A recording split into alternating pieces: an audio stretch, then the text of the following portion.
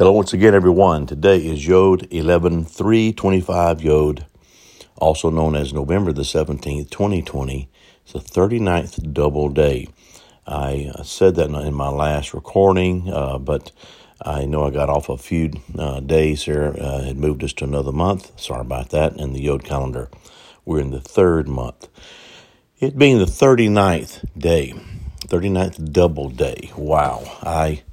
I was kind of, if you will, confused a little bit when I began to look at the numbers and began to move from the thousands into the millions. Got a little bit on the crazy side. And so as we begin to see these numbers climb into the millions, it just changed quickly, and I'm just overtaken by that. And that day before yesterday was 687 million. Then yesterday was 1.3744399 billion. And then today, 39th day, is 2,748,779,000. That's getting up there, I believe, in most people's book. And so, but not with Yahweh. You know, the earth is the Lord's and the fullness thereof, and everything. You know, if you measure the whole creation, this is nothing. If you measure the earth, this is really nothing. So he's wanting us to get used to bigger numbers, getting used to how to not be afraid of the larger numbers, and to let them speak. You know, I mentioned even in yesterday's recording about how that you can look at the numbers to speak through the Eber.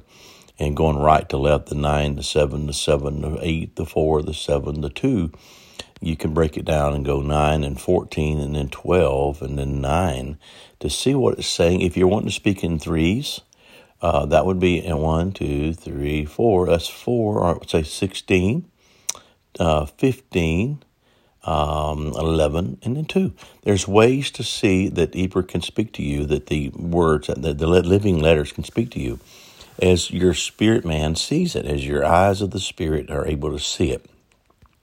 So what I need to speak with some things that may show you some paths about these numbers, about how that 748,779,000 is such a number. I'm getting used to how to line it up.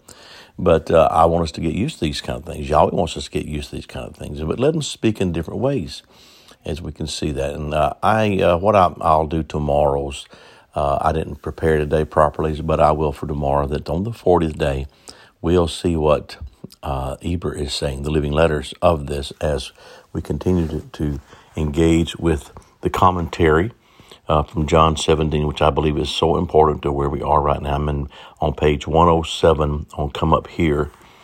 And this is the commentary on this particular verse. This is verse 17. Sanctify them through thy truth.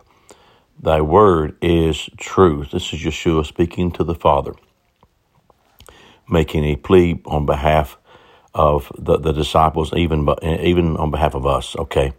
And so the commentary here says to sanctify usually means to set apart. And I believe that definition is appropriate in this cry. But there is more.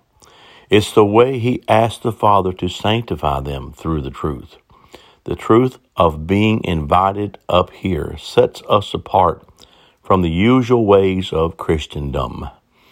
I remember when I wrote this, the editor said there's no such word as Christendom, and I said, well, I'm making one up.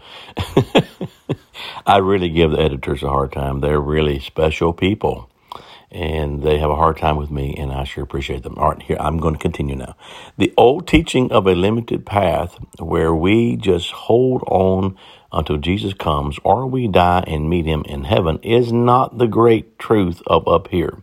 Some may ask what's wrong with that. It is the typical path that has not brought about the evidence of the increase of his kingdom and peace. Nothing much of our past has sanctified the truth. For the most part, has not convinced creation to respond. I believe as we ascend and descend with the truth of the up here place, then the truth shall be revealed. The truth will make us free. I wrote this some time ago, before gold, way before the idea of gold talk. And as we celebrated speaking on behalf of gold just recently and continue to prepare to speak on behalf of other elements and the heavens, I believe this is part of the groaning. This is part of the being sanctified and set apart for the truth to be revealed from all creation groaning. What an awesome thing, huh? What an awesome revelation to be able to be set apart in that way that Yeshua cried out on behalf of the disciples that day, on behalf of his disciples, on behalf of us, of the family, as he set things in order to prepare us for the revealing, for that of the transition out of the place of bondage into the glorious liberty of the children of God. Well, that's our word today. That's my word. I hope you've had a great day. Blessings over this day. Shalom.